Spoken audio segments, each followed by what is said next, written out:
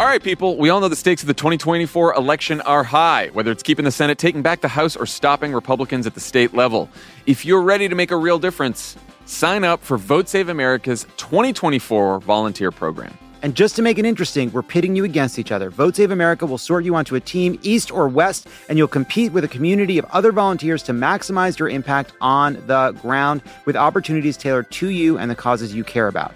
The team with the highest volunteering stats could secure the biggest prize of all, the continuation of American democracy. Head to votesaveamerica.com/2024 now and get ready to organize or else. This message has been paid for by Vote Save America. You can learn more at votesaveamerica.com, and this ad has not been authorized by any candidate or candidates committee. If scary movies give you dread, keep you up late night in bed, here's a podcast that will help you ease your mind. We'll explain the plot real nicely, then we'll talk about what's frightening so you never have to have a spooky time. It's Ruined. Hello, welcome to Ruined. I'm Halle. Oh, hello, I'm Alison. And this is a podcast. We ruin a horror movie just for you. Alison, how are you doing? I heard you have a little friend I'd like to see. Oh, I do. Look at my tiny notebook. It makes me so happy. It's so small for those of you who are not Patreon members. Paint us a word picture. You're missing a video. It is a, what is this, 2 inches by 1.5 inches? Beats me. Couldn't tell you. This could be a yard. I don't know. You do have giant hands. I'm large. It is a very tiny notebook that my friend Julia got me that has eyes on it. And it's very small. And I love it. I love it. So tiny. Look how little this is. I feel like a monster. Do you think you'll put your comedy, like your stand-up notes? Or what would you use it for? I could not possibly write small enough. Also, it's so small that like, even just like, to get it flat enough to write is, I think, impossible. And it's more just like, this will just exist on my desk as a buddy. What I like about him, or I don't know why I'm gendering it, but in my mind of him, what I like about him is that he looks so surprised to be a notebook. Like he just woke up as a notebook and has to recalibrate what he thought his life was going to be. Yeah. He's real tiny. Haven't we all had those mornings, you know? Haven't we all? I've got some stickers in here. So I don't know. It's like, my desk is a disaster. It's popping off. Oh, I have a mound of absolute fucking garbage next to me. You know me. Yep. I have some, always surrounded by garbage. I have some flaxseed crackers. Actually, not bad. I was going to say, do you like them? I feel like I have such a tumultuous relationship with flax and the crackers. I do. I like a little seed. I like a tiny little seed. A seed. And sometimes I get them being like, I really want a crunchy, seedy cracker. Yes. And what I get is like the bark of a tree. These are kind of popping off. I mean, Flacker is a horrible name, but I'll recommend. Yeah, that's a bad name. And then ex-boyfriend of the pod, Dave, came over and he's just continually dropping off stuff. Like as he finds them like in his closet, like clears out like my residual stuff. And he found the half-empty bag of the Kit Kat white fucking the ultimate betrayal of my life, the witch's brew, but from this year. So these are the horrible ones. And I'm so disappointed. I'm like, I guess I'll take them to work. It seems wasteful just to toss them. Yeah. I don't know. Is there an expiration date for that kind of thing? I guess is the question. I say like a couple months. Is January too late to bring in what is clearly an open bag of Halloween candy? What do you think? I would say don't, just when you have a moment that no one's around, that's when you put it out. And then it's just like, where did this come from? Well, it's not really like, I brought this from the back of a closet of an apartment I don't live in anymore.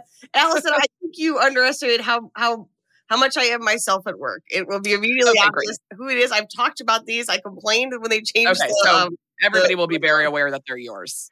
But I think the other reason I realized why I like it so much is that it's so aesthetically, I feel like I'm doing like a makeup video. It's so aesthetically pleasing. I love the little witch. And I love the witch.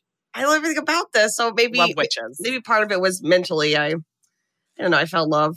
I would say put them in a bowl in your apartment and just leave them there. And people, if they come over, people will eat them. Okay, good. Yeah, I have a giant bowl of candy that's just on my kitchen counter at all times. I actually have lots of bowls of food that are just always available because I have like this big glass like fish bowl full of these like Belgian lemon hard candies that I have to order online because they're hard to find and they like hurt your mouth, and I'm obsessed with them. But then I also have a small bowl of shelled pistachio, like pistachios to kind of pick at, and then a bowl of Raisinets. Oh, I love the Raisinets. Yeah, I do want to, now that I have my own place, I want it to be a place where people can come by and I'll have snacks or like things for them to eat. That is, again, a leveling up that I've never been able to achieve, but I feel like it can be done. Way to live. I just need to think thoughtfully about what those snacks are. And it's a good place to start. Candy, I myself find too disgusting to eat, and we'll go from there. People will, like, it will be intriguing enough that if somebody's over, they'll be like, what's going on over here? And they'll want to try it. And I love a little intrigue. I love a little mystery. Okay. Well, I wanted to kick off. We haven't done like a question in a long time, but we did get a message on Patreon. If you're a Patreon member, this is the kind of access you get to us. You can just ask us very specific questions at any time.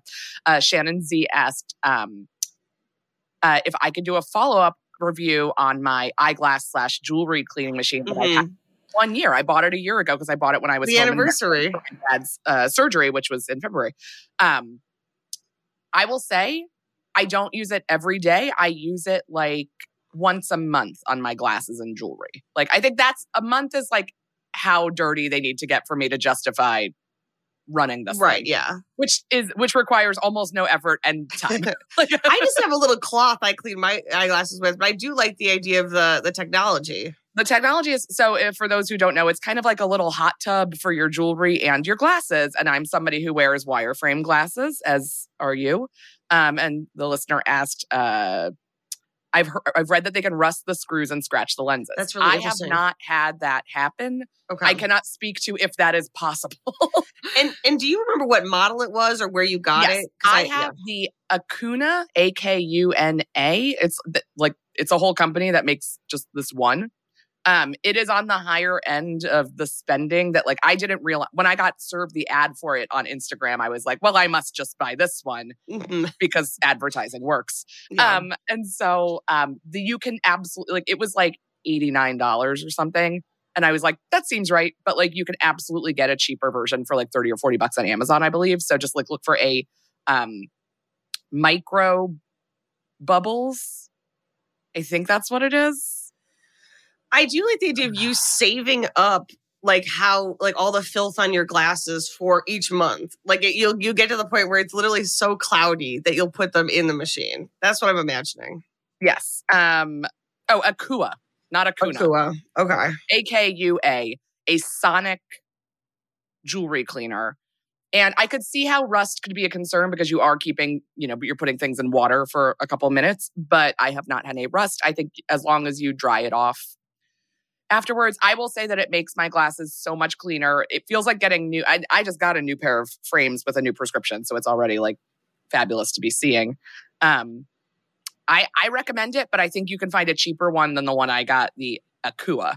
But there's one on Amazon for $35. It looks exactly the same. So I would say if you're interested in this world, do it. I clean my, I don't have a lot of jewelry, but I clean my gold jewelry in it and it always comes out very shiny and sparkly. And all my friends who have big diamond engagement rings drop their rings in and they come out flashing. So highly recommend. Wait, so sorry, do you have to dry them off? Are they wet when you take them out? Yeah, because it's like you fill a little, it's literally like a hot tub for jewelry. We need a video of this. I'm saying it now. Yes, you need to make a video so you can see it.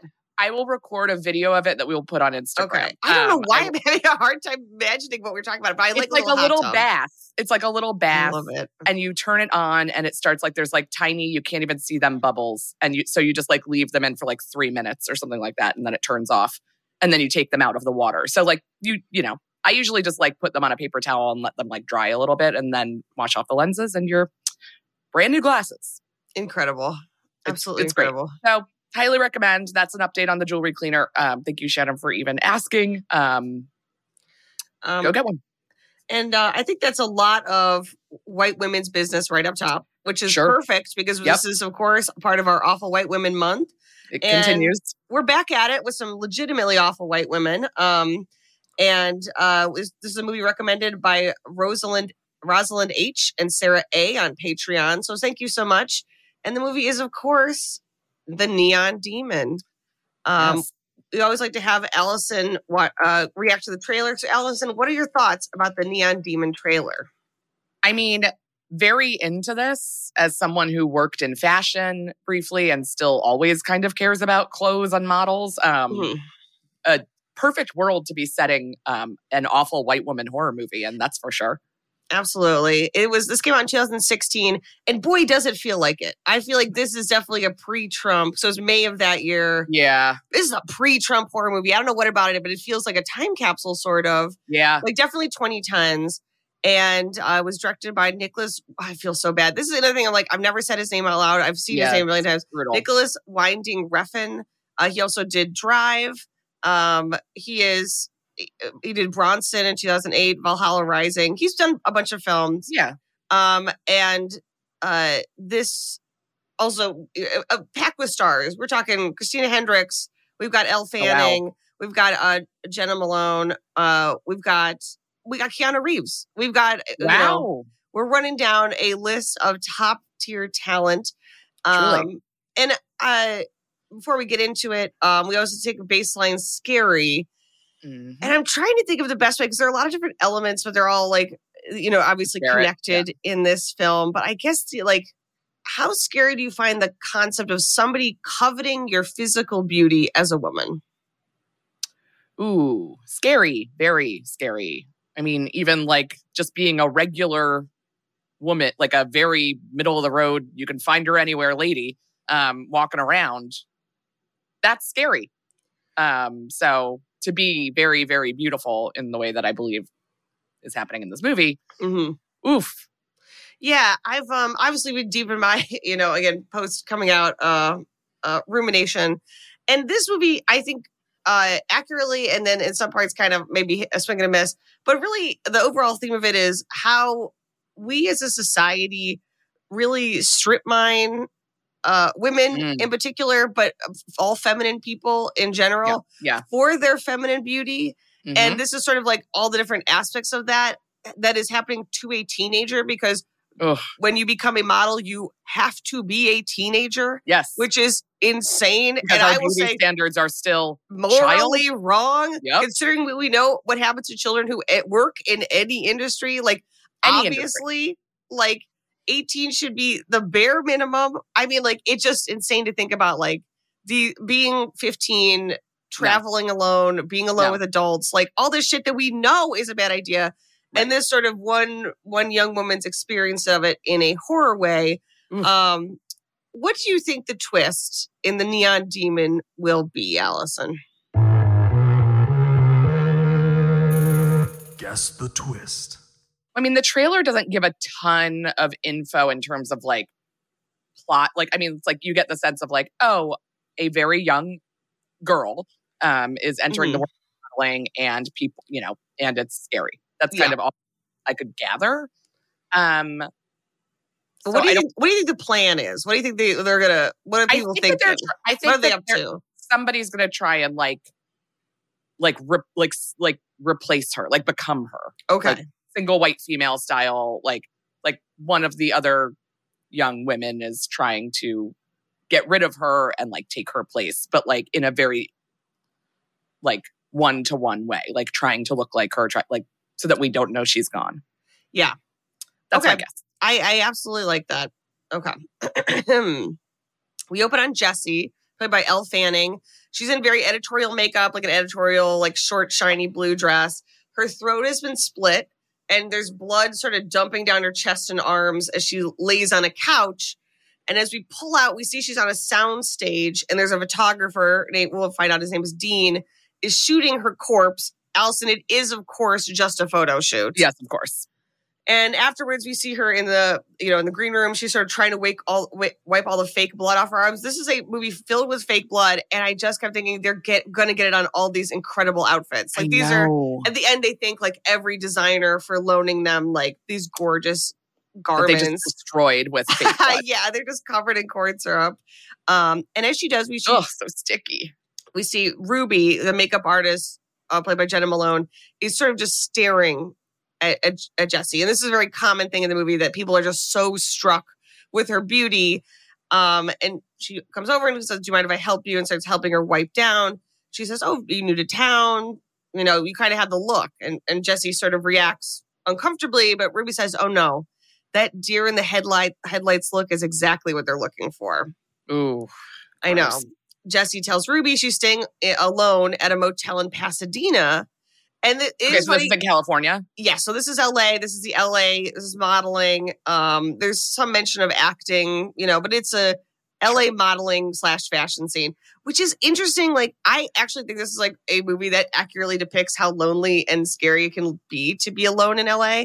But it's interesting not to make this a New York movie. This seems like it should be a New York movie, right? I just don't think of LA when I think of high fashion. We just don't. We don't. Like, the industry isn't centered there. It's centered objectively in New York and in Europe. Like, it's not. California has been only very recently part of the conversation when it comes to I'm sure there's plenty of work here. I'm sure there's lots of modeling to be done, but it's not that kind of modeling. It's not. You're going to be a model, and there, as soon as she has any success, we'll see. Basically, the first thing you'll say it's like, well, once you succeed here, we'll obviously get you right to New York. You don't. Yes, okay. You don't have to stay here very long. No, this is a nightmare.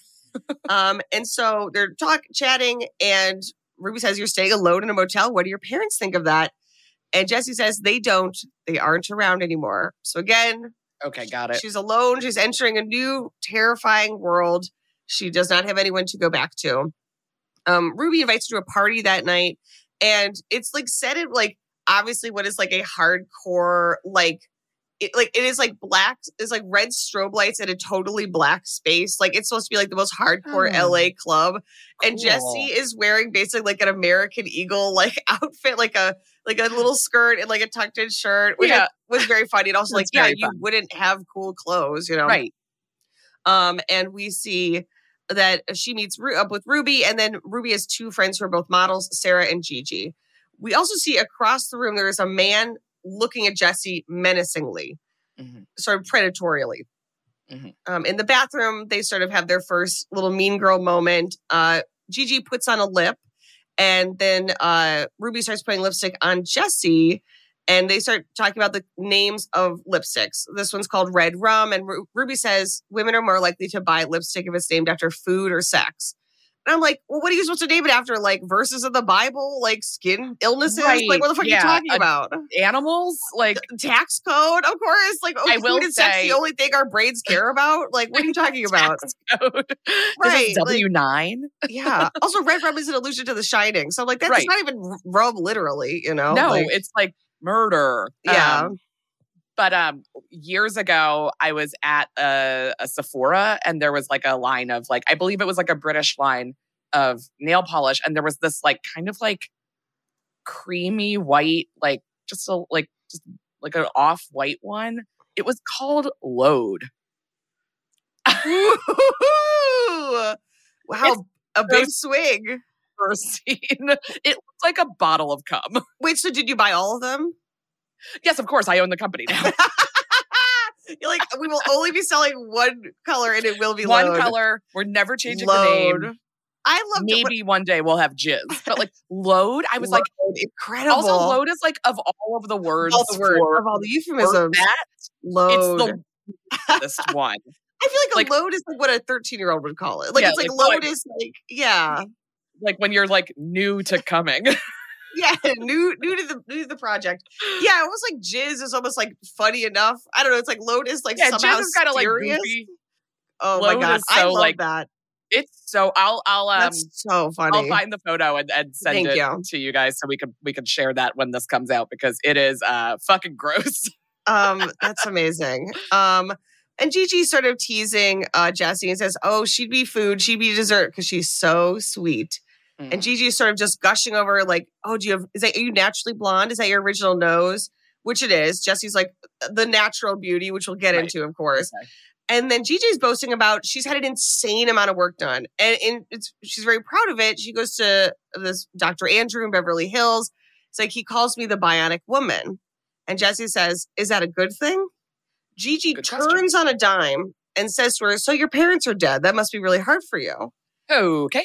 And Jessie looks over and realizes, oh, Ruby must have told her friends, told them about my parents' demise. Yes. And they said, okay, well, you don't have a family, but you must have a boyfriend. But Jessie also explains. That's an insane thing to share about it's like, oh, you're going to meet my friend Jessie. Oh, what's Jessie like? It's like, oh, she's a model. She lives here. Her parents are dead. Like, it's just like not what you would bring up. Well, I think you're absolutely right. I think a lot of this movie asks you to be like, hey, all of these people know or about to know that she is not old. Like, she's like a teen girl that with you no are parents inviting to nightclubs, and like it's like their relationship to begin with is already like, what are we doing? Like, hanging out with this teen, and they're all supposed to be like in their early 20s. Like, it's not like they're so much older.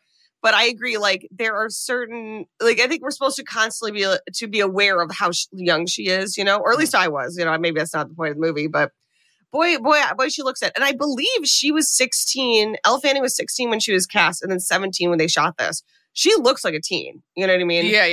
And she's also just like a younger, like she looks, I mean, she is a young person, but she has like very like the doe-eyed, like she reads even younger than she is. Yeah. So again, I think that's with intent, obviously a young woman's beauty that people are going to want for various reasons throughout this film. So Gigi keeps like pressing her like, okay, you don't have any family, but you must have a boyfriend. Like, oh, you come on. And Jessie says, I just got to town. I don't even know anyone yet. Sarah butts in and says, she's asking, who are you fucking? Isn't that the question? A pretty girl walks in and everyone wonders, who is she fucking? Who could she fuck? How high could she climb? And is it higher than me? And my reaction is, honey, let's leave a little mystery. And I mean that both to her character, like, you don't have to be that pressed.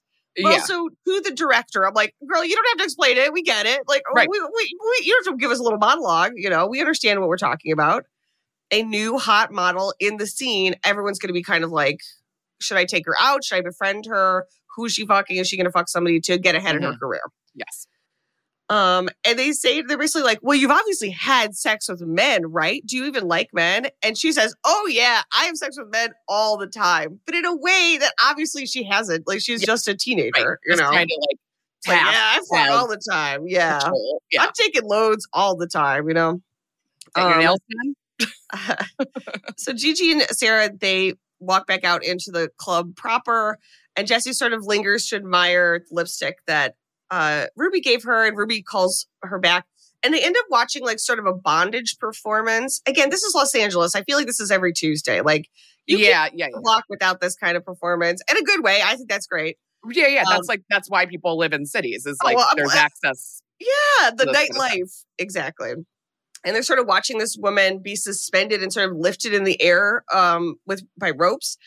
And Ruby starts laughing, and Jessie joins her. And it is sort of this moment of like, this is fucked up, but like, we're sort of forming a friendship, even though everything about this is going to be fucked up. Of course. In the morning, Jessie wakes up at her motel room in Pasadena, and this movie treats Pasadena like it's like a fucking hellhole. And at least for me, the people I know who move from Pasadena, it's because they have enough money to move to Pasadena. Right. Like, it's not, maybe that's an in-joke as well, is that it's, of all the places that she could be, Pasadena's pretty nice, Yeah, I know. There's like definitely worse parts of LA to be in. And maybe that's sort of for the people who live in LA, a joke for us. Yeah, like LOL. Like, yeah, I have friends who live there who are like, well, we really wanted to buy a bigger house. And I'm like, you did it. Yeah, exactly. People we know who've had babies who are like, where should I live? Pasadena. Yeah. In the morning, so she puts on a lip and she goes to her interview with the head of a modeling agency, played by Christina Hendricks. The name of the head of the modeling agency is Roberta Hoffman. And she looks at the photos. So the only photos that Jessie has are the photos that Dean took at the beginning of the movie. And we find out, like, he just reached out to her. He saw her photo on Facebook and he's like, do you want to take photos? Roberta tells her, be careful with that. Don't just go out and meet guys who are going to take your photo. Please be cautious about that. Also, they're bad. So she kind of puts them aside and says, I see 30 girls a day that are good. You're going to be great. She says, we just need to get you some photos that aren't so amateur hour. And I'm going to get you a test shoot with Jack MacArthur, who is the name of the business. Of course, Jessie doesn't know who he is because she's not in the business. So she says, you get photos done by him. If they're good, if he likes you, this is, I mean, this we're going to New York. You know what I mean? We're good. This is happening. Right. I think that we could really fucking do this. I'm talking international runways. You got it, baby. So of course, Jesse, this is a dream. Like, oh my God, I live to live in a dump, and I go in here, and a woman tells me I'm so beautiful, I could travel the world and make money off of my beauty. Right. The gamble is paying off. And Roberta tells her, okay, all I need is a voided check and a copy of her driver's license. And her face falls. And of course, both we, the audience, and Roberta realizes she's not 18. She's underage. She is. But Roberta gives her a parental consent form and says, all I need from you is to bring this back with a signature on it. Someone needs to sign it. And going forward, you're going to tell photographers you're 19. And Jesse says, well, no one's... Yeah. No. Jesse's like, well, no one's going to believe that, right? And Roberta says they'll believe whatever we tell them to believe, because I'm assuming that's how it works. I'm sure there's plenty of people who are underage who do not have those kinds of consent forms that they're like, just say you're 18. We're not going to fucking do anything, you know? Right. They don't give a shit. Back in her motel room, Jessie just signs the form herself. Obviously, it's not like they're meeting her parents or checking or whatever. And you know what? A lot of this movie, have you seen the movie Jawbreaker? Yes. I mean, a million years ago, but yes. I fucking love Jawbreaker. Jawbreaker is like this movie, like some of the dialogue feels like they're trying to do that. Yeah. But it doesn't have the comedic element. So it's just doesn't. I can totally see that. You know, it's not like popping the way it should, but it does to me really capture the loneliness of Los Angeles. Mm-hmm. Obviously, I moved here when Dave and I were together. I already have friends here. Right. It is a, if you don't know anyone, it is a fucking lonely town, because unlike New York, you have to know where to go in order to go there. You have to find, how do you find places? In New York, you could get on the subway and literally go anywhere. And it has its own problems, obviously, but. Of course. But the year I lived in LA, I was just like, oh, this is wrong for me. Like, this is a very wrong for, like, because I was just there, like everybody was coupled. I was just kind of like around. There was no, like, you couldn't just like walk around and go somewhere. You had to do, like, it just, to me, felt like a very, very, very, very lonely place. And I had a lot of friends. Yeah, it's a really, I think I've said this before on the pod, but our friend, I believe our friend Anna Dresden wrote this sketch. If not, I'm going to give her credit. But there was a Cut for Time SNL sketch about a open mic in LA. And there, I think it was with Kristen Stewart was on. It was like Kristen Stewart and Kate McKinnon were sort of a Tegan and Sarah parody. And they're like, oh, we're a musical group who escaped from a cult, but also we own all these Airbnbs. So at the end of their set, they say, so if anyone wants to feel completely alone, if you ever want to feel unsafe in the loneliest city in the world, just give us a call.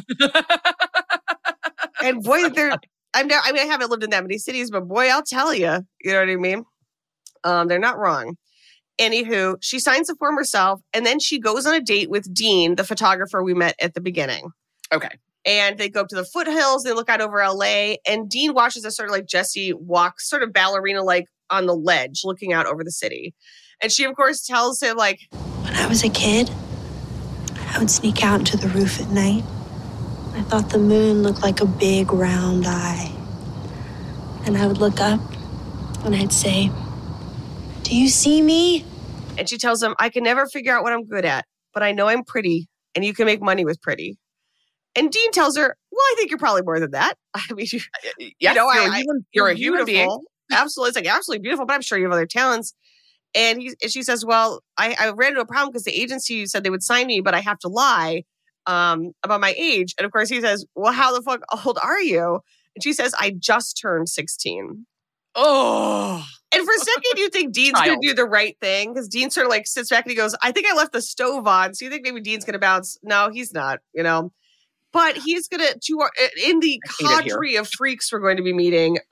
He's on the tamer side? He's on the tamer side, you know. Okay. So I think he is supportive. But again, it's like, even the nice people around her are people who, like, he does want to fuck her. Like, he does want to, like, be around this intense beauty, which when you're 16, it's like, you should be able to rely on older people to keep you safe.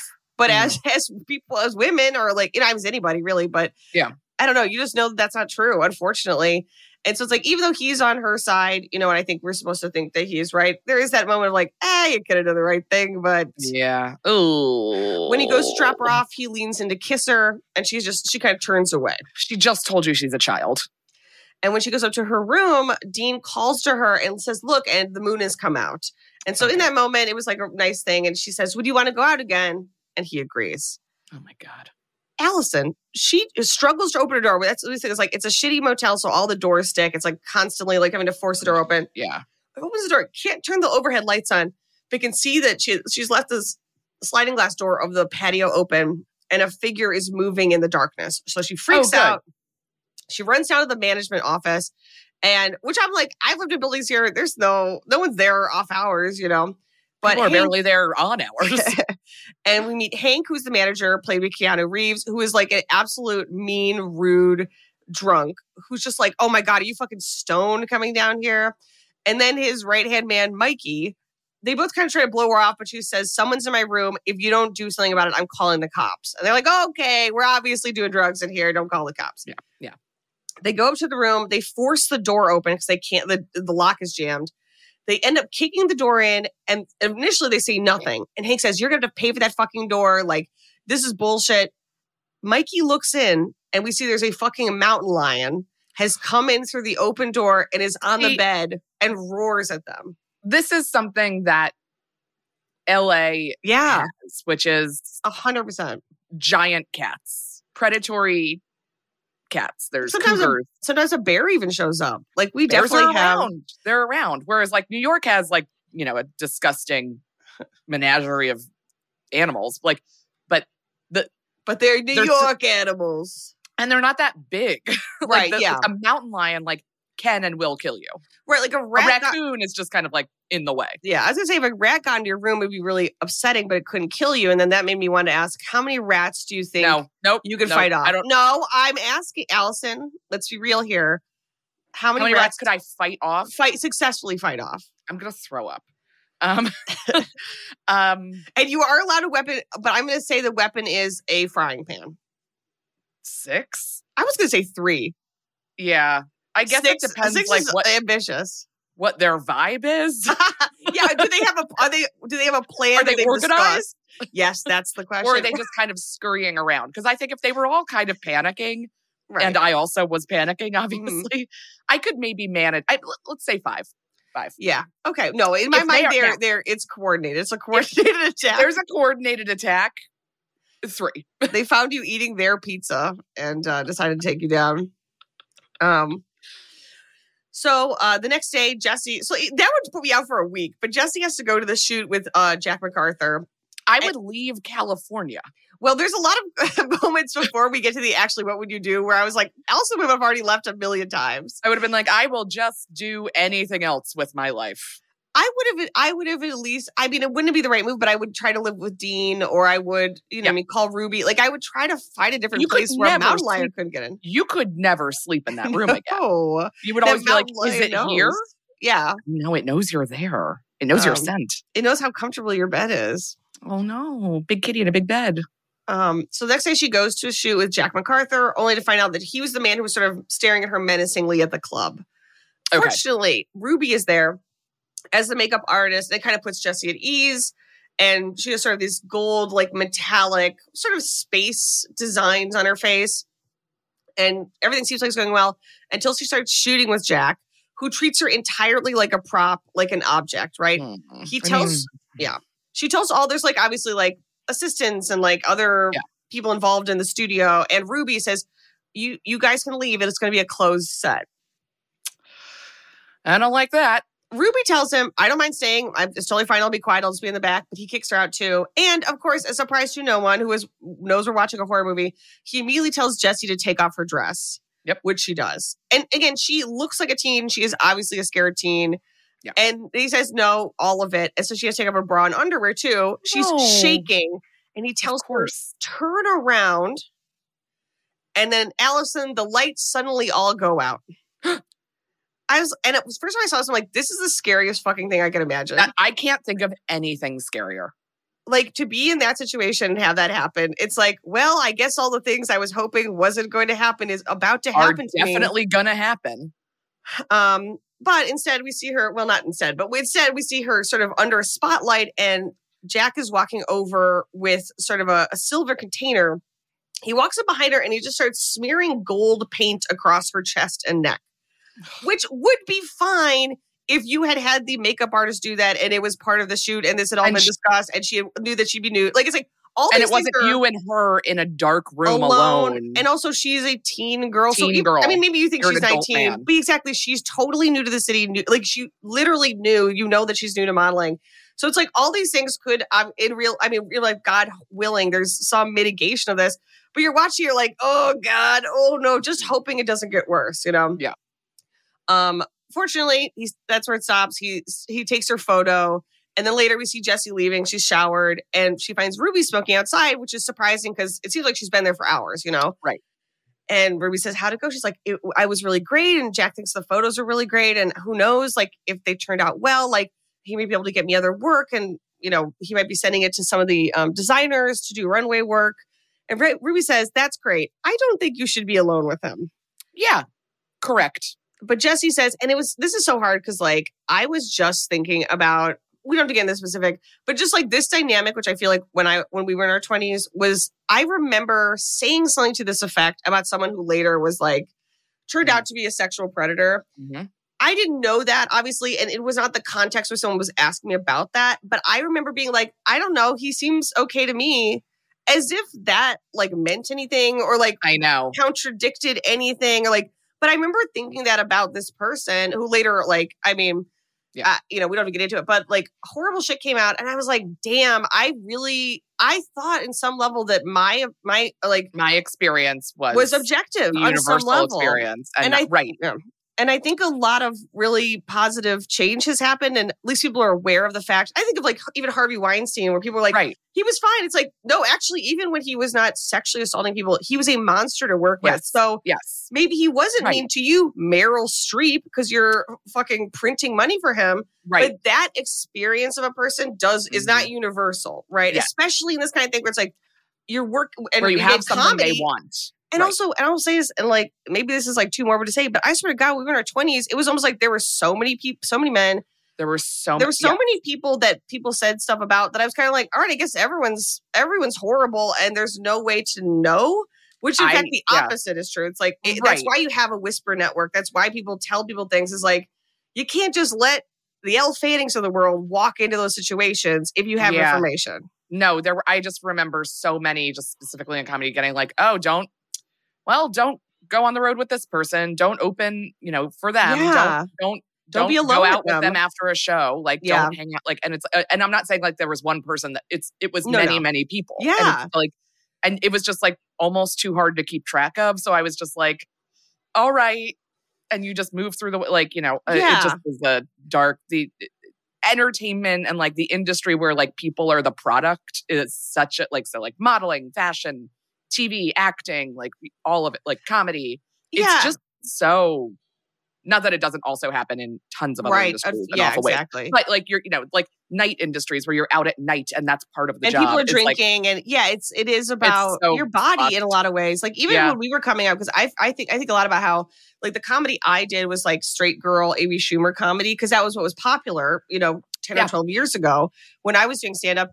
And how much of that was about like, how many situations was I in where I was like, well, I want to be here, but I'm wildly uncomfortable. So I'm just going to ignore how uncomfortable I am. Yes. And I do think there is, and I'm an optimist. I do feel like there has been progress in the feminist, endeavor that I hope. And I think young people are more aware of like, you don't have to accept this in a way that like, I just thought like, well, you can't change people or change how things are done. And people now are like, actually, we have to. In fact, that's what we are doing. It is unacceptable to let this continue on as it is. But I was just like, I guess this is what it is. And like, I like remember being like, at least I've never been like physically assaulted in a very bad way. Like that's how I like left my 20s and my early comedy days being like, I guess it wasn't that bad because I wasn't. Yeah, absolutely. Like, and again, like moving, like comparing it to the worst possible thing rather than having an objective, positive, like actually it should be good. You should be able to do this and not ever feel scared or objectified or threatened or othered or like it's just and I have a lot of, I would say, exactly. I have a lot of stuff to think about comedy as someone who doesn't do it anymore. But yes, we should do a whole episode about that. We'll do that at some point. But Jessie shrugs her off and says, Jack seemed fine to me. And Ruby says, that's not what I'm talking about. That's not what I mean. But Jessie, again, she's young and she's kind of got her first taste of fame. She says, I'm not as helpless as I look. I'm fine. But Ruby insists on giving Jessie her number and says, like, if anything ever happens, just call me. It'll be fine. Afterwards, Ruby meets Gigi and Sarah for lunch, which is 3 coffees and a fruit cup, which again, LA, very funny. Hilarious. And Ruby mentions, Jessie was there being shot by Jack MacArthur. And they are shocked. They say he does not shoot new models. Like, Gigi has started shooting with him, but only just. And she's been at it for years.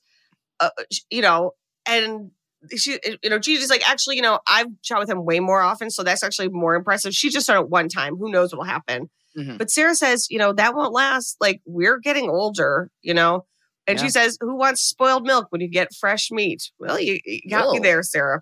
That's, I guess, something. A disgusting way to put it. But Ruby says, and I think there is something interesting because I think a lot about this, especially as someone who works in entertainment, is Ruby says the thing about Jessie is she has it. Like, she has the thing that we're talking about. Like, we're all beautiful. We're all beautiful people. Sure, you're all models. Like, yeah, you're working models. She has it. And I feel like you do see that in some celebrities where they're not so much hotter than everyone, or they're not like whatever. I mean, they have money, so they look as best as they possibly can. But there's something they've got it that like takes them to a different level. Soon after, Jessie goes to a audition for a runway show for the designer Roberto Sarno, and Sarah is also there. And they have to be in their underwear, makeup free, in high heels, waiting like for hours to walk for this designer. Also just standing in high heels for a few hours, even if I'm fully clothed and like no one's judging me. That's a nightmare. I know. It's like they can't even wear like a little tank top. You got to have their panties. Like, what are we doing? God, what are we doing? But Sarah walks first, and Roberto Sarno has barely looks up. He's seen it before, honey, And his assistant says, Sarah, we've seen you before, right? And Sarah just immediately knows I'm fucked. When Jessie walks, Roberto looks up. He can't believe it. She crushes. And again, to me, as someone who doesn't know fashion, it all kind of looks like walking. So I was like, okay, Yeah. But then she's off to get measured. She's going to be in her first runway show, which is, again, one photo shoot. Now she's fucking doing actual design runways. So Sarah is struggling to fight back tears, leaves, gets dressed, and goes to the restroom sobbing. And she stares at herself in the restroom. She's a beautiful woman, a stunning woman. And she picks up what, I couldn't tell if it was an ice bucket or if it was like the thing that the paper towels are in, but like it's a silver metal container, shatters the mirror with it, screaming. Okay. And Jessie is immediately outside the bathroom and was about to open the door and stops, but then peeks inside. If you ever hear that in the bathroom, don't go inside. There's another bathroom. Go to the men's room. Any other bathroom. Leave the building. Pee your pants. We're big proponents of peeing your pants. Just do it. But she peeks inside. There are mirror shards everywhere. And Sarah's portfolio looks like she's ripped out some of the photos. And Jessie starts to help her pick them up. And Sarah starts smoking a cigarette in the restroom. And Jessie says, I thought you honestly did great. I thought you're beautiful. And Sarah says, don't pretend you don't see it. How people notice you and they see you. Me, I'm a ghost. It's just like, I don't know, man. I just got here. I live in a shitty motel in Pasadena. Like, There's a mountain lion that's there with me. It's a nightmare. Keanu Reeves may or may not be a predator too. And Sarah says, what does it feel like to walk into the room like it's the middle of winter and people look at you like you're the sun? And Jessie says, it's everything. Sarah lunges at Jessie, and Jessie sort of puts her hand on the floor like she rocks back, and it cuts her hand open. And so she's gushing blood with a piece of mirror jammed in her hand. Sarah asks, okay, can I see it? But when Jessie offers her hand, Sarah grabs it and starts drinking her blood out of her palm. Alison, if that were you, what would you do? What would you do? I am yanking my hand back and running away and won't stop running until I hit Utah. Like that is like, get me out of that. Like, I'd rather live with the mountain lion. Like this, that is not, no one's drinking fresh blood out of my hand. And all I can say, because I completely agree, and I think most people who had their wits about them, they would absolutely do the same. I think the movie does kind of do a good job of like, well, where would she even go? She doesn't have a family. Right. She, it's like this is like one of the 4 people she's met in LA. She's a teenage girl. Like, I think they set up a good way where it's like she probably wouldn't leave because she would just, again, blame herself or chalk it up to some weird experience. You're like, I guess I don't get it. Like, you self-doubt and... Yeah, you wouldn't be able to necessarily leave in the way that ladies our age. You need to be able to get out of there real quick. I'm out of there. I'm hitting the bricks. Exactly. All right, people, we all know the stakes of the 2024 election are high, whether it's keeping the Senate, taking back the House, or stopping Republicans at the state level. If you're ready to make a real difference, sign up for Vote Save America's 2024 volunteer program. And just to make it interesting, we're pitting you against each other. Vote Save America will sort you onto a team, East or West, and you'll compete with a community of other volunteers to maximize your impact on the ground with opportunities tailored to you and the causes you care about. The team with the highest volunteering stats could secure the biggest prize of all, the continuation of American democracy. Head to votesaveamerica.com/2024 now and get ready to organize or else. This message has been paid for by Vote Save America. You can learn more at votesaveamerica.com, and this ad has not been authorized by any candidate or candidates committee. So Jessie runs back to her motel, and she sees Hank sort of ranting to himself in the parking lot outside the manager's office, and she sneaks past him. She's like, I can't deal with this. Only to look out the window later and see him staring up at her. Nope. She goes to the bathroom and she has some cleaning supplies, and she tries to clean her wound, which is pretty gnarly. Like, it's still gushing blood, only to hear a knock at the door. Glass in your hand. And again, I'm like, oh, there's no way she has health insurance. I'm like, well, if she went to the ER, I mean, she's probably trying to avoid it. Luckily, when she opens the door, it's Dean, who hands her a bouquet of flowers, only for Jessie to collapse, and her head sort of falls back on the carpet next to the spilled roses. And there is something very Lana Del Rey about the whole endeavor. Oh, yeah. I get real Lana. Yeah. The whole movie, really. And there is something that I would think about also with regards to this movie, where there is like, when you're in your 20s, being miserable is kind of romantic. Like, it feels 100%. And like to be 23 in New York, to be like, oh, my life's terrible and I'm in love with like my miserable self. Yeah, walking down the street, like listening to sad music, and it's cold, and you're in a coat and smoking a cigarette, and it's all very sad. Yeah, and I didn't live in fashion. You worked in fashion for a little bit. I never worked in it, but like, I know what it's like to be like, sort of like my beauty and my misery are sort of like the only things I have going on at a certain point. So of course you have to romanticize being miserable because it's the only. How do you not be miserable? Exactly, right. Like you do not have the information to make yourself alive. And also, if you're listening to this, you're like, well, I wasn't like that. Congratulations on not living in New York and LA. Yeah, right. You must have had a very nice life. I'm really excited for you. I'm so glad. Yes. You probably got a lot more done than us. Like, I didn't get anything done in my 20s. Oh, I know. Just looking out the subway window, just fucking, I'm in a movie, but also I'm very sad and I'm going to cry in a McDonald's bathroom. But there was something where I think of like teens, and then like Lana Del Rey is just sort of like the one that comes to mind is like, like sort of romanticizing the negative parts of people trying to strip mine your femininity, like almost like oh, daddy's gonna like whatever teach me or hurt me or do something where it's like instead of yourself as yourself, because we do not teach people to be themselves, especially when they're young. You're like, what is a trope? It's like, well, I'm miserable and I'm a young beautiful woman. I'm a vessel. Yeah.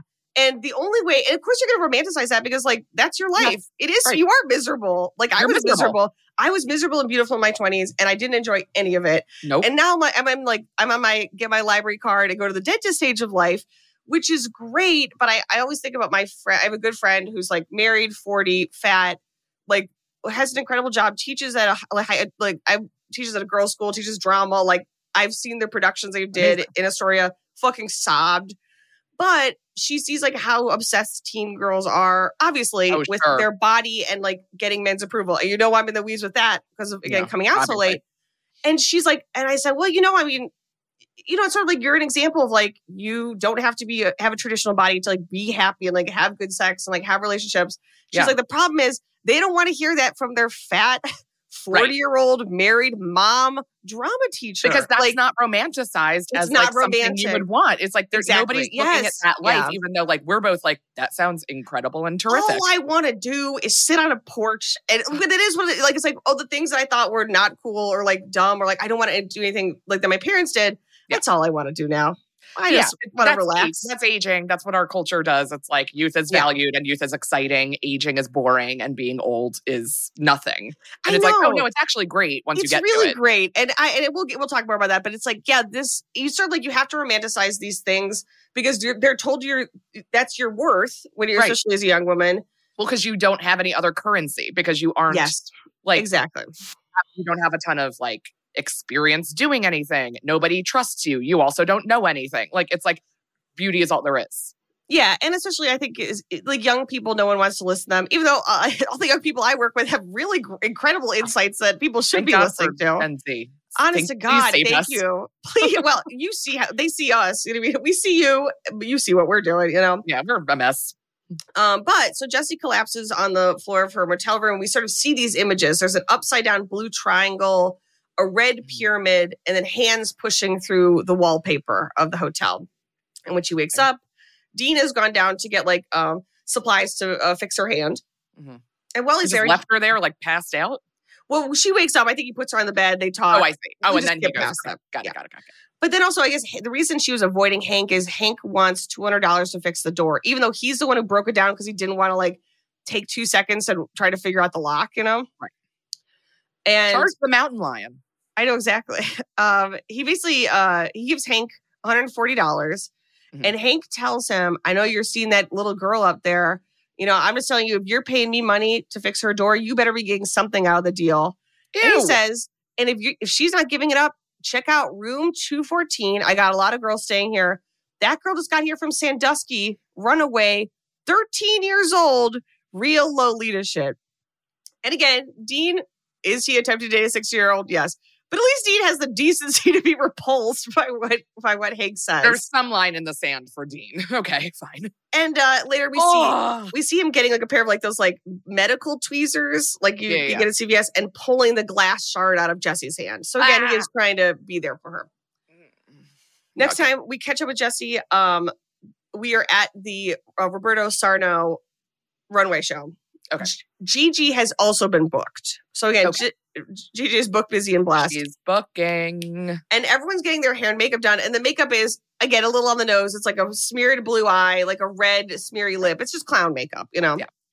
And Gigi spots Jessie and says, "What are you doing here?" It's like, but you know why she's here. She's about to take your job. You know, she's about to become a star. Here she comes.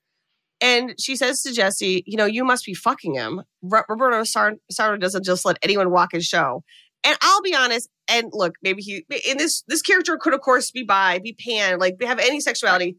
As it is written and it is cast and as it is played, he is a gold star, grade A, dyed-in-the-world homosexual. And again, it's like, no, he didn't book her. Like, it's like, it doesn't have to be sexual.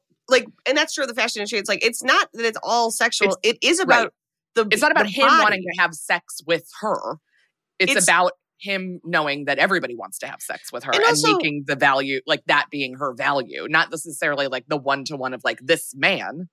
Right. And I think like there is something that's like, you could be not appreciate, but like you could objectify someone, not sexually. Mm-hmm. And also like you can think someone's beautiful and not have to be sexual.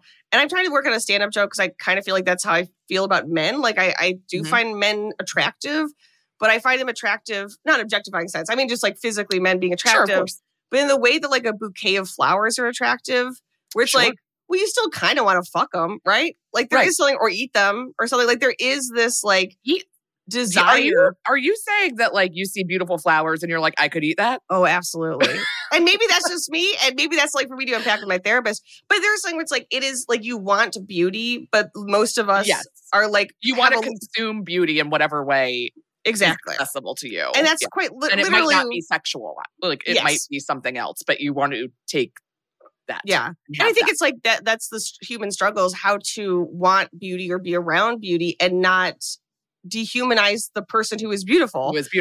That's what feminism is. Like, it's like that's what we're all trying to do, you know? And so this is, again, an example of like, and she says, I don't think I'm his type. And Gigi says to her, well, why not? You're very masculine. Where it's like, okay, Gigi. Okay, what are we doing now? Like transphobia? Like, grow up. I mean, yeah, exactly. I mean, and so Gigi sort of blows past this and she says, I didn't even have to audition. I didn't go to the thing that you went to. I was just picked. And when I show up, I just pick what I want to walk in because Roberto knows me so well and he thinks I'm incredible. Not how things work, but sure. And then she says to Jesse, do you know what I want?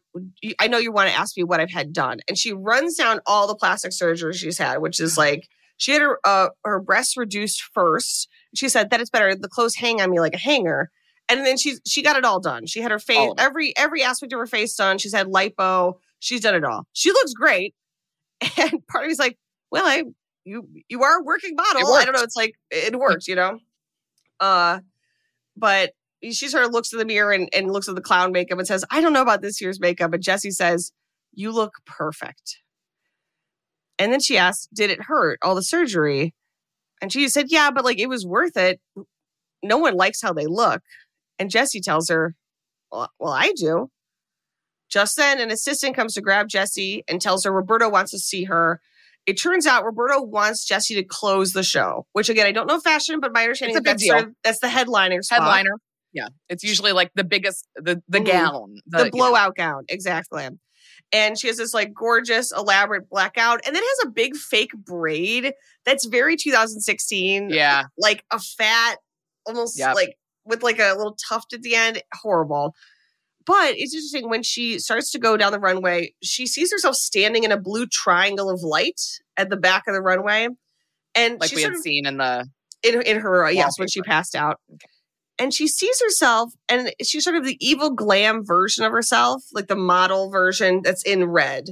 And the model version kisses herself in a mirror, and we see Jessie's face smile back. And suddenly, so she's gone from the blue triangle into sort of this red triangle, which I think we're supposed to believe is like her complete sublimation into like the world of power and beauty. And like, I'm allowed to do that. I'll be honest, as a woman, I'm like, oh, I'm sorry. She thinks she's beautiful and she wants to make money. Like, what? Oh my, what a dark transformation. Right. The thing it's we're like, all supposed she's to be doing all the time. participating in the industry that she can succeed in. Yeah. Okay.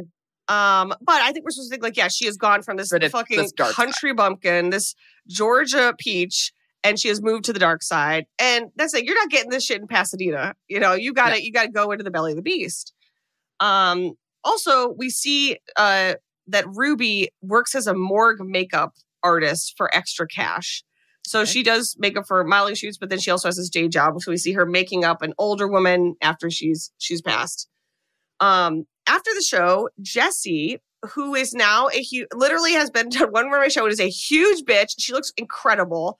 She's got like a plunging like halter top. Her hair looks better. Her makeup's better. Right. She meets Dean and brings him to the after party, which is just sort of, it looks like it's at Musso and Frank's here in LA. Uh-huh. Like it's like booths, dark wood, and brings him to meet Roberto Sarno. And they attempt to join Roberto, who's sitting with Gigi, and then Roberto's assistant. And Gigi says, I don't think we have room for two more. And so they sort of sit at a table, like kitty corner. Yeah. And we hear Roberto's assistant complain that she had gone into an audition, but she was kind of baffled because they told her that her face doesn't match her voice. And Gigi's immediate response to say, oh, you can fix your face. No, don't do that. Why not?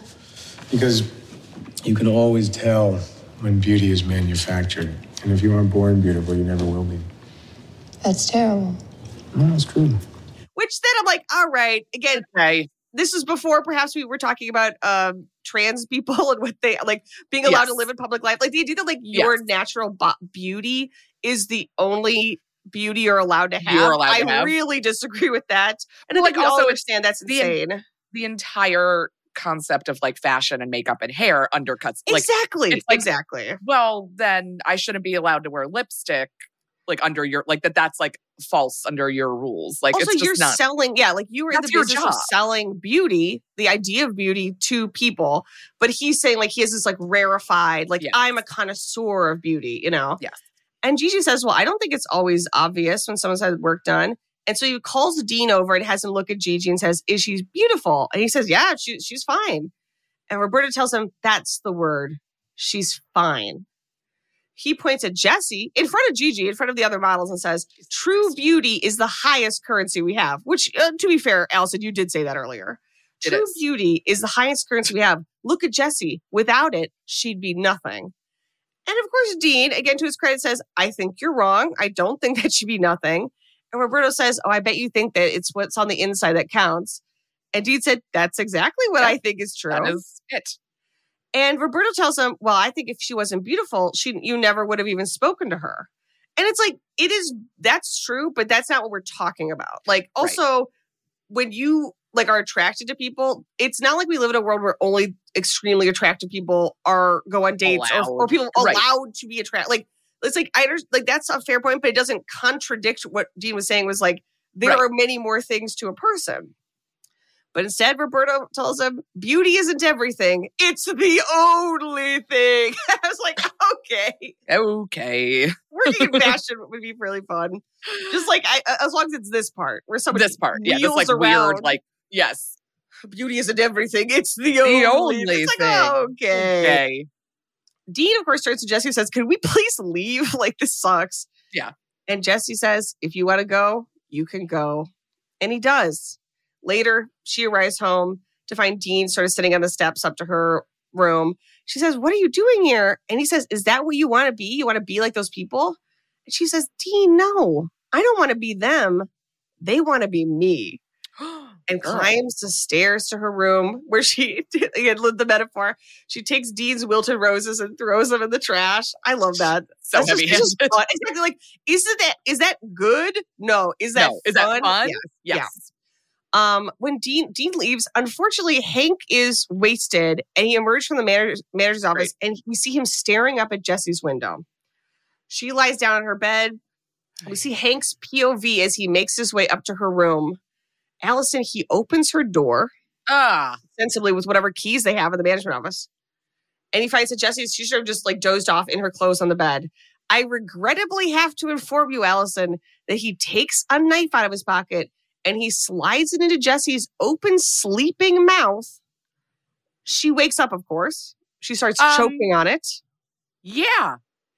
A knife? And he laughs at her and he says, wider, open wider.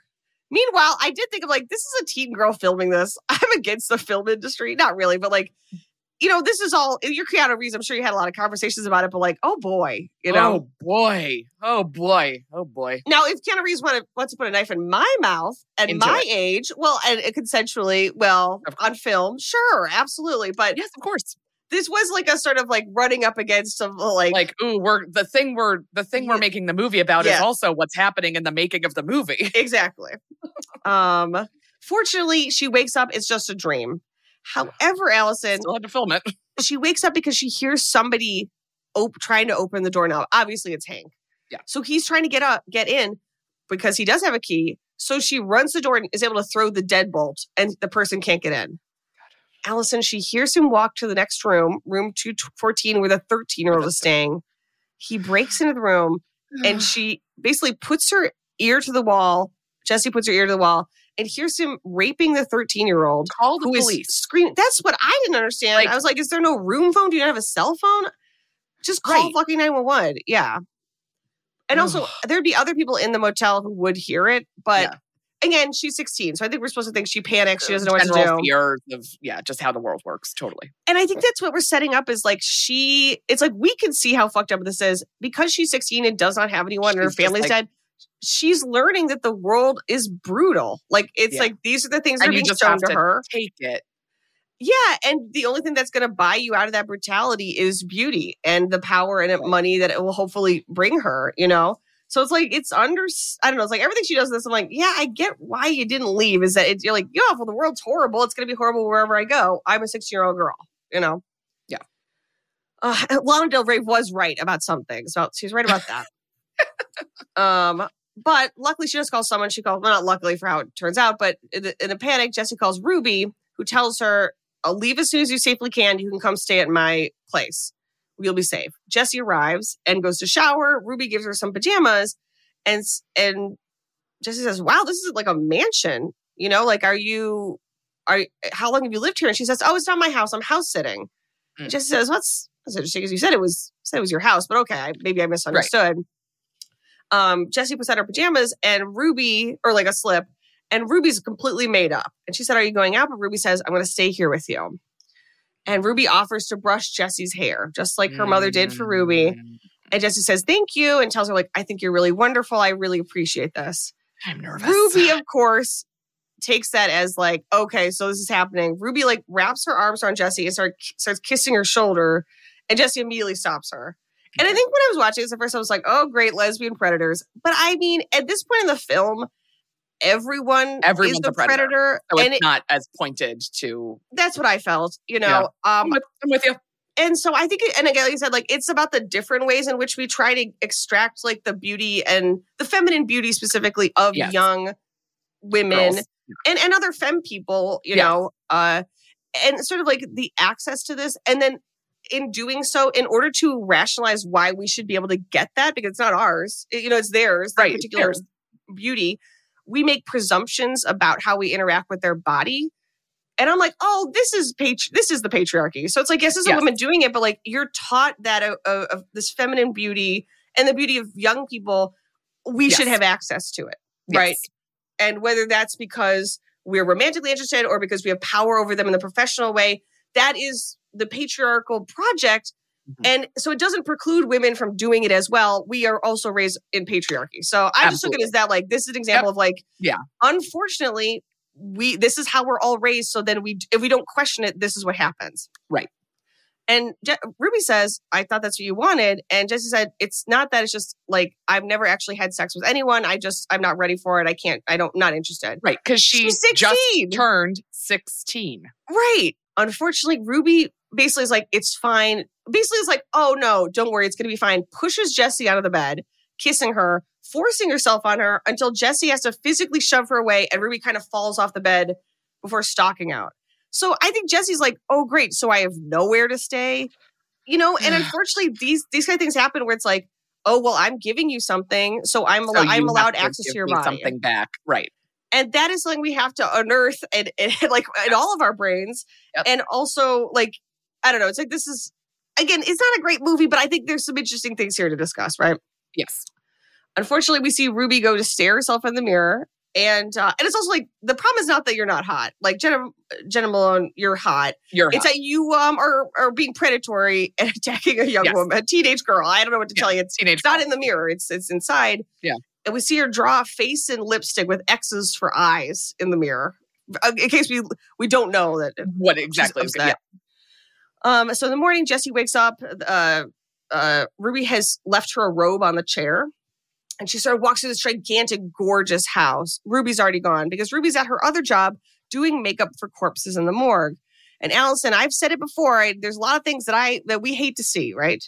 You hate to see a lot of things, but one of the things you hate to see the most is Ruby doing makeup on a beautiful young woman's corpse, getting up, locking the door, taking off her gloves, hauling herself up on the slab, and then Alison fucking that corpse, all while imagining Jessie in her robe on her couch.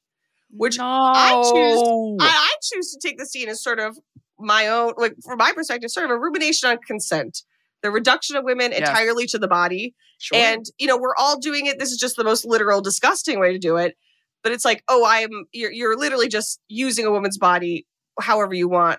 And in this case, quite literally, because the woman's not alive, she can't consent to it. Yep.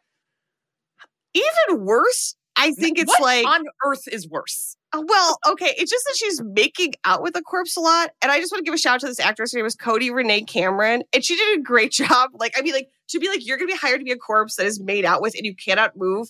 Also, like, her torso's been opened clearly, like, for an autopsy and then put back together. Right. So she's not in the best possible shape, even as a corpse. Didn't have an autopsy. Well, no, I know, but I'm saying it's like, what an awkward scene to have to shoot. Like, you have to get all this, like, on your nude body, get all of these prosthetics and makeup done just to have to be perfectly still. Like, well, somebody makes out with you. Yeah. Couldn't they just, like, get a super lifelike dummy? Not in 2016. But back at the ranch, she's put on sort of a fun pink and glitter eye look. Like, she's kind of mesmerized by herself in the mirror. And she also finds that a dress has been laid out by Ruby for her. And she sort of admires herself in the mirror. And I think for me I know I'm very much like in the weeds, like, sorry, normally we just describe the movie, but I'm obviously like on one. There's a lot to process with this one. And I think the only thing that like, because I think we're supposed to think like, wow, she's vain and she's like obsessed with herself in the mirror. And it's like, that's the softball part of this is like, do you really want to be like these beauty obsessed freaks? Right. Like you really want to be so vain? When, at least as women, and I'm sure for men, I don't want to speak for like men or non-binary people, you've had your own experience and you know exactly what we're talking about, but like the feminine part of this, which is women are driven like dogs since birth to be thin and beautiful. Of course. Could you imagine being so beautiful? All the doors in the world open to you. Yeah. Why would you not lean want into that? And that's also how I feel about, because I was reading about like TikTok, the TikTok trend where people talk about taking Ozempic, which is a type 2 diabetes drug. And that people are sort of using it off-label for weight loss. And I don't want to pretend like that's a great idea. I think there's a lot of danger to these sort of like miracle thin drugs that we don't know about until later. Yeah, you know? It feels very new and therefore scary because it's like, we don't know what a long-term version of this is. But also, I'm not a medical doctor, nor am I a person who has diabetes and understands that drug and what it does. And so like, this is me speaking out of my own ass, no, exactly. And out of my ass, let me just say, people are like, can you believe? A lot of talking. Can you believe that people are taking this to lose weight? Right. Oh, I'm sorry. Yes. Do you live in the world? Like, yes, of course they would. Like, again, and I mean, to be fair, people we're a little bit older. Take tapeworms to lose weight. Like, of course they're going to take like a drug that you can get prescribed to you. Yeah, like the idea of like, can you believe this? You know, it's like, that's not saying I think it should be good that people with type 2 diabetes like cannot access the drugs. But the psychological, like, can you believe this? Oh, we could all believe this. Now, should everyone be taking it? That's a person. Right, exactly. Like, right. It's kind of like, this is morbid, but I was watching a Norm Macdonald like compilation and he said, oh, you know, whenever somebody dies by suicide, they say, I can't understand why he does it. And I always say, you can't? And that's how I feel about this. I'm like, you can't imagine doing something extreme to be thin and beautiful when we live in the world we live in. Like, and also, yes. And people have surgeries. People have brutal, the surgeries to look beautiful, the surgeries to get thin are brutal on your body. And people do them every single day. Of course, people will take a medication. Of course, people will do whatever is on the table to access being thin and beautiful because it is, of course, the most important thing you can be. Yes. If you are feminine. That is like what is taught to us. I think that's wrong, but that's what's taught to us. And I do think like we have such a focus on natural beauty, but while we also are constantly modifying our bodies and like to reach a certain standard or a certain idea of ourselves. And I do think like if you're a young person, I feel like the way that was sort of we were supposed to think about it, I think is either like you completely capitulate to like the project of trying to be thin and beautiful all the time, or somehow you were going to psychologically be totally free of it. Yeah. Let me just say, don't put your pressure on yourself to be either. Like this is going to be like, and the question fundamentally that I think is yes is like, not can I be the most beautiful thin woman, or alternately, how can I completely be free in a world where like you're constantly being inundated with these things? It's a process. So don't judge yourself for not being further along. Correct. Ask yourself, what can I do to be genuinely happy? Because I feel like as women, we're not supposed to ask that. Like, what does that look like? And I do think there's something where it's like, some people having surgery and modifying your body is absolutely the right happiness. move. Yes, it's about happiness. It's about who you are and being comfortable in your body.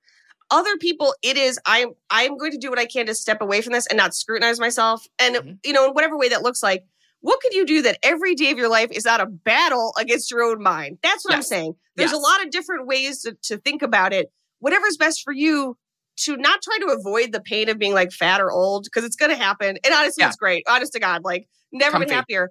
But rather, what could you do to build happiness? That would be my suggestion. Again, had something I wish I could have thought about. And again, can you even, if you're 22, can you understand it when you're 20? I don't know. It's also like great advice. What the fuck? How do I do that? You know what I mean? Right. You don't know what makes you happy yet because you're still new.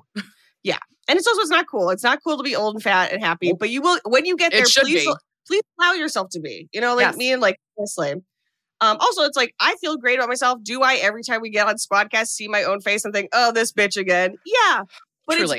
It's both. And it's always gonna, I hate to be like, it's always gonna be in a negative way. I just mean, do not beat yourself up if you're not like totally clear of our constant indoctrination. Right. Anywho, it is impossible to escape. Yes. And we should be attacking again the system and not ourselves or each other based on our decisions. All right, people, we all know the stakes of the 2024 election are high, whether it's keeping the Senate, taking back the House, or stopping Republicans at the state level. If you're ready to make a real difference, sign up for Vote Save America's 2024 volunteer program. And just to make it interesting, we're pitting you against each other. Vote Save America will sort you onto a team, East or West, and you'll compete with a community of other volunteers to maximize your impact on the ground with opportunities tailored to you and the causes you care about. The team with the highest volunteering stats could secure the biggest prize of all, the continuation of American democracy. Head to votesaveamerica.com/2024 now and get ready to organize or else. This message has been paid for by Vote Save America. You can learn more at votesaveamerica.com, and this ad has not been authorized by any candidate or candidates committee. So back to the movie. Jesse sees there's an empty swimming pool in the backyard, and Ruby finds her standing on the diving board in the gown that was left out as night falls. And we see Ruby walk down into the pool. And Jesse, again, sort of has her little monologue. She says, you know what my mother told me? You're a dangerous girl. No mother has ever said that, but fun. We love it. It's like a little play. That is fun. I know what I look like. What's wrong with that anyways? Women would kill to look like this. They carve and stuff and inject themselves. They starve to death, praying that one day they'll look like a second-rate version of me. And I was like, gals, if I could just have one conversation with you about feminism, what's about to happen can be avoided. Unfortunately, Jessie walks back inside the house and she sees Gigi standing at the end of a darkened hall and says, are we having a party or something? Allison, Sarah steps out into the hallway and just fucking punches Jessie in the face. Whoa. And then it is a full-on melee. Both Sarah and Gigi have knives. They eventually chase Jessie outside and back her up against the empty pool. And as Jessie looks in horror, Ruby approaches her and shoves her over the edge of the pool. And we see her dying. Jessie falls and sort of her skull they pushed her in off of the ledge of the edge of the pool into an empty pool. So like falling into a pit, basically. Yes. So she falls, cracks her head open on the bottom of the pool. And as they look, we see her like shuddering, slowly dying. And her vision become blurry as the other women walk down into the pool to come get her.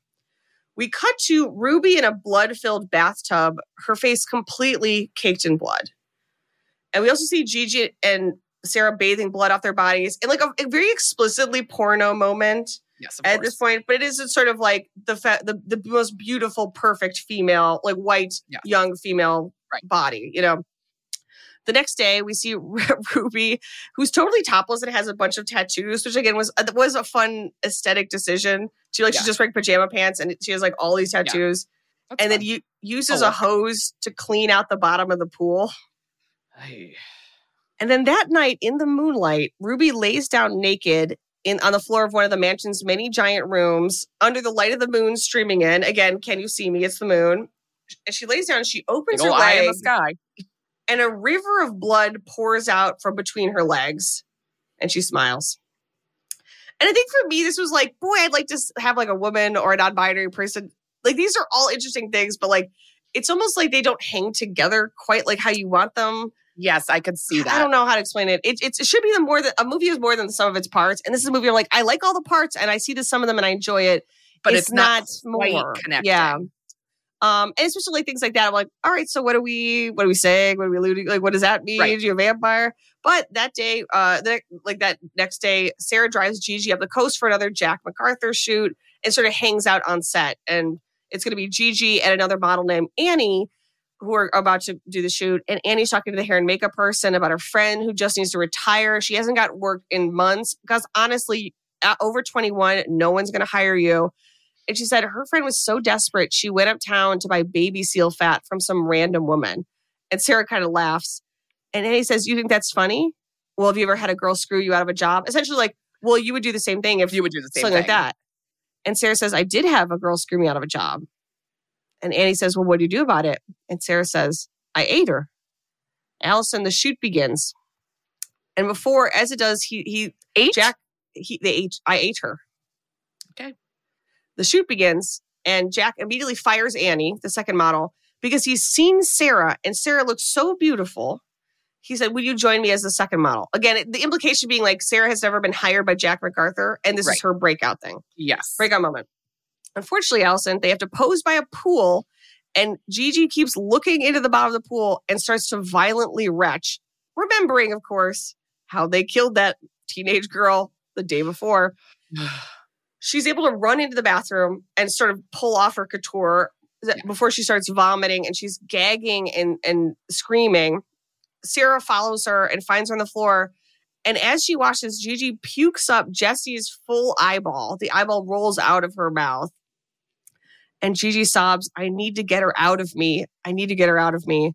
And she grabs a pair of tailoring scissors. She threw up an eyeball? She threw up an eyeball. Really breezed by that. She grabs a pair. Well, there's something else about to happen. She grabs a pair of tailoring scissors and she stabs herself in the stomach and sort of drags it upward, ostensibly to like pull Jesse out of her. But of course, that's not a real thing. So she collapses.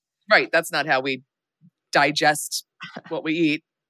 Alison, Sarah bends down, picks up the eyeball, and eats it. I don't want to look at you. I'm so angry. Please don't, because I got a big fucking smile on my face because I love this shit.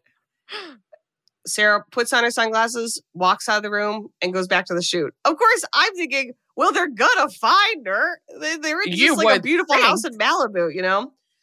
And we ended a shot of sort of, I don't know where we are in California, but like water and like a vast expanse of sand and like the mountains in the background. And we see a blonde woman walking from behind. And I assume this is Sarah. So she's sort of like walking towards her future. But it could have been basically anyone else except for Ruby, who's a brunette. Right. But everyone else is a blonde. So I was like, it could have been Gigi. It could have been Sarah. It could have been Jesse. Like, I presume it was Sarah, but regardless.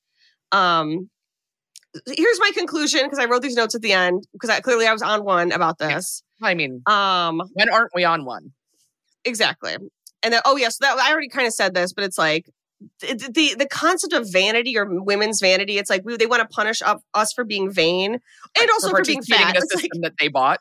Yeah, it's like if you were vain and you subscribe incredibly closely to like the quote unquote feminine ideal, you will be punished for your vanity. If you don't, you're like, I'm actually gonna be fat and happy, and I don't want to have to care or whatever that looks like to you. Like I'm allowed to be happy in the body that I have and do what I want with it, and that's my life. They'll punish you for that too. So it's sort of like, bitch, grow up. That's what that was my comment basically. It's like, like if you're able to tap into actual happiness and not just fulfilling your societal role, it will not only get you to a better place with your own body, it got me to a better place with my body, but it actually like opens up like so much more mind space. And again, not that like, listen, do I want to take a pill and become thin? 100%. But in the meantime, I'm just not going to punish myself for both not being that or also having those thoughts. Does that make sense? Yes. Like, yes. There's no point to it's going to affect you in the way it affects you. It's almost like do your best to be happy underneath the way we live. Yes. And that will allow you to be like, how can I help undermine the system that exists? Right. Yes. Find happiness and value that is not tied up in this system and tied up in beauty as much as you can. But also it's okay if you want to buy the fucking makeup. Yeah, exactly. Like it's both. And that's the thing is like so many of these conversations in America, we don't like to have a complicated conversation. And to me, this is a very complicated conversation that I myself don't really know how to talk about. Obviously, give us your feedback. Figuring your way through it. Yeah, but it's like, how do you balance these things? No one knows because no one's figured this out because we still live under patriarchy and the systems we exist in. So don't put it on you personally to figure it out. Right. But, we could talk about it. And, again, like everything else is very complicated. And a really good book that this movie reminded me of. Did you ever read Mary Gateskill? Of course. So Veronica. Which is one of my favorite books. Oh my God. Yeah. So I'll just read good book. Go read it. It is about a teenager named Alison who's discovered by a photographer and then sort of like is immediately thrown into like the high fashion world of Paris and Rome. Yeah. And New York. And she meets sort of her like an older, like not model, like eccentric woman named Veronica. And it's sort of both about like their relationship and also sort of her experience in, sort of the seedier, darker parts of modeling. But I don't know. I mean, it's probably like I haven't read it since we were in our 20s, but I really remember liking it and getting a lot out of it. So and again, Mary Gateskill, if you want to go on, have your Lana Del Rey moment, go ahead and read just start reading Mary Gateskill. There's a lot of misery in incredibly well written books. Darkness and and femininity. She's a terrific writer. Yeah. All right. So fatal mistakes, Allison. What do you think are some fatal mistakes that people may have made in the movie The Neon Demon? Fatal mistakes. I mean, the mountain lion getting in the room, like the least horrific thing that happened in this movie. But like, it's such a sign of like, this isn't for me. I couldn't be here. I need to leave. like that, like I would, just staying in LA after and like pursuing, like, I get it. Like this is an opportunity being handed to you and you kind of don't have to do a lot because it just exist as beautiful. Like, it's not like you have to be like, oh, now I have to train for this marathon. Like, just be there and be pretty. Yeah, I guess it's like, where else would she have gone? There were so gone? many signs to not continue on this path. Yeah. And I guess, again, that those signs were the regular signs that if you're a young person you see anyways. Like, you do see a lot of like, well, this seems bad, but I don't know what else the fuck to do. Right. That I don't know. I kind of, not forgave her, but like, I kind of understood being in that situation, being like, yeah, well, I don't have anywhere else to go. So even though this is bad. Yes. And I think, again, not a perfect film, but I think did a good job setting that up, at least, which I feel like.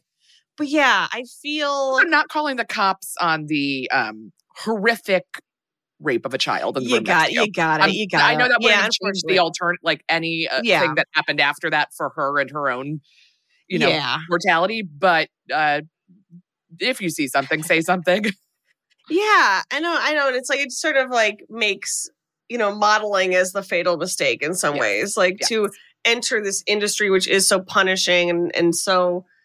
again, minds your young body for its beauty. It does feel like, I'm sure there are people who have modeled who have had good experiences, but boy, it sure seems like a lot of people had bad experiences. Almost all of them. So I don't know. I mean, I don't want to say don't go be a model, but right, it's a job. When it starts to be horrible, know that you can leave. No, you shouldn't. Nothing is worth what happens in this movie. So if you're getting an eerie sense, like, you don't have to do anything else. And because there's something too, as a young person, like, people talk like, well, you have to know what you're doing. You have to have your path. And then you're 25, you're like, well, I'm too old to not try to do this. It's like, no. And I guess modeling, you age out anyways. Ugh. Yeah, right. It's like, it's such a tiny window.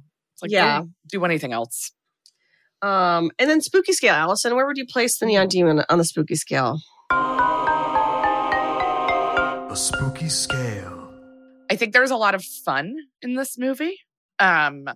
I think there's like a layer of horror that is more social and cultural in this than there are in some of the other movies we do, where it's like, as a woman who has been a young person, like, I think it has just an extra like feeling to it because it's so grounded in real systems that we have to constantly confront in our lives and have, from birth. Yeah. Throwing up an eyeball is never going to leave my mind. 7. Okay, great. I'm going to give this a 4. Because I feel like there were a lot of like individual interesting moments. I don't know if I was scared by any of them. The only moment that I genuinely think I was scared by was the light. When the light's being shut off. Yes. When she's initially getting her photo taken. Horrifying. Beyond that, I thought it was interesting. I mean, it's beautifully shot. But I think for me... you just want, I don't know. I want every movie to be The Exorcist. I want everything to be the thing. I want it to be the Ring. And to me, this is like, I feel like this could have been one for the ages. And it just, a lot of potential. And sadly didn't live up to like what it could have been, but still feels like it was a fun one. Yeah, absolutely. And again, I enjoyed it, but not particularly scary. I don't think.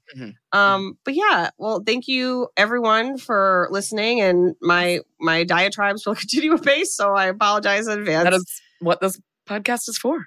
Yeah. In the meantime, if you wouldn't mind, please keep it spooky. Please keep it spooky. We love you very much. We love you. Ruined is a Radio Point production with executive producers Alex Bach, Sabrina Fonfetter, and Houston Snyder. Recorded and edited by Kat Iosa.